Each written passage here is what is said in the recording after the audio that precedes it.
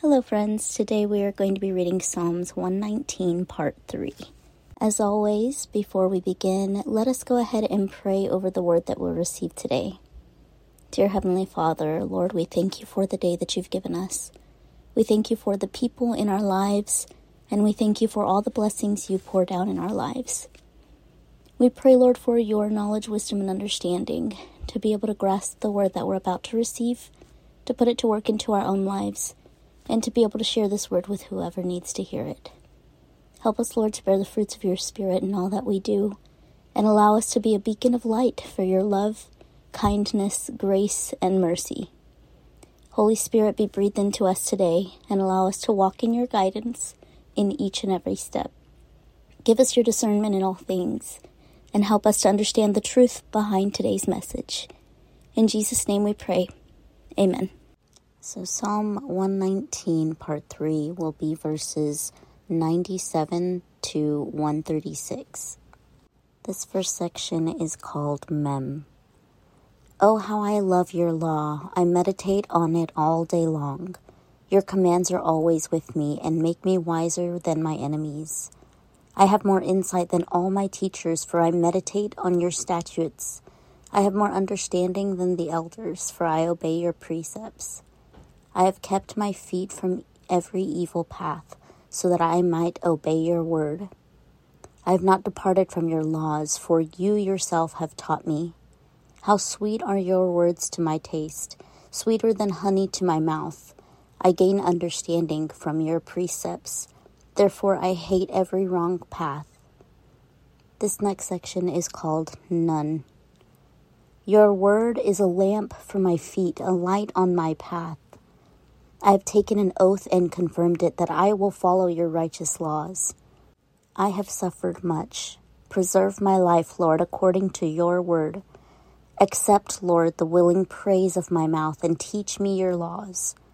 Though I constantly take my life in my hands, I will not forget your law. The wicked have set a snare for me, but I have not strayed from your precepts. Your statutes are my heritage forever. They are the joy of my heart.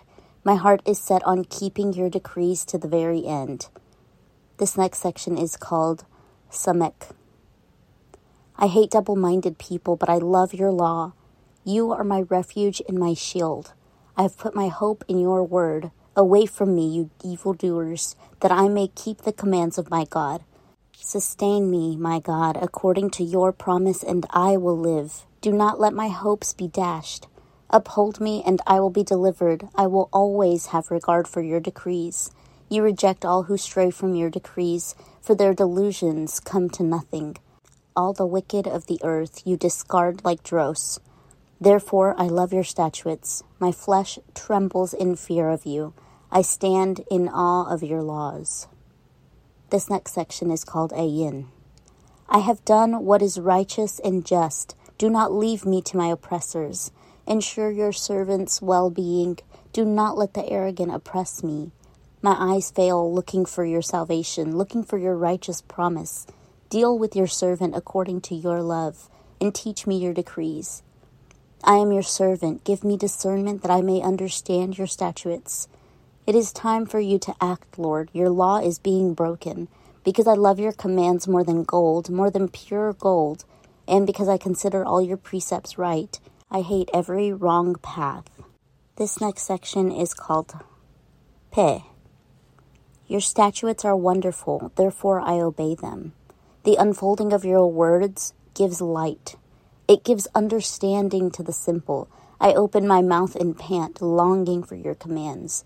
Turn to me and have mercy on me, as you always do to those who love your name. Direct my footsteps according to your word. Let no sin rule over me. Redeem me from human oppression, that I may obey your precepts. Make your face shine on your servant and teach me your decrees.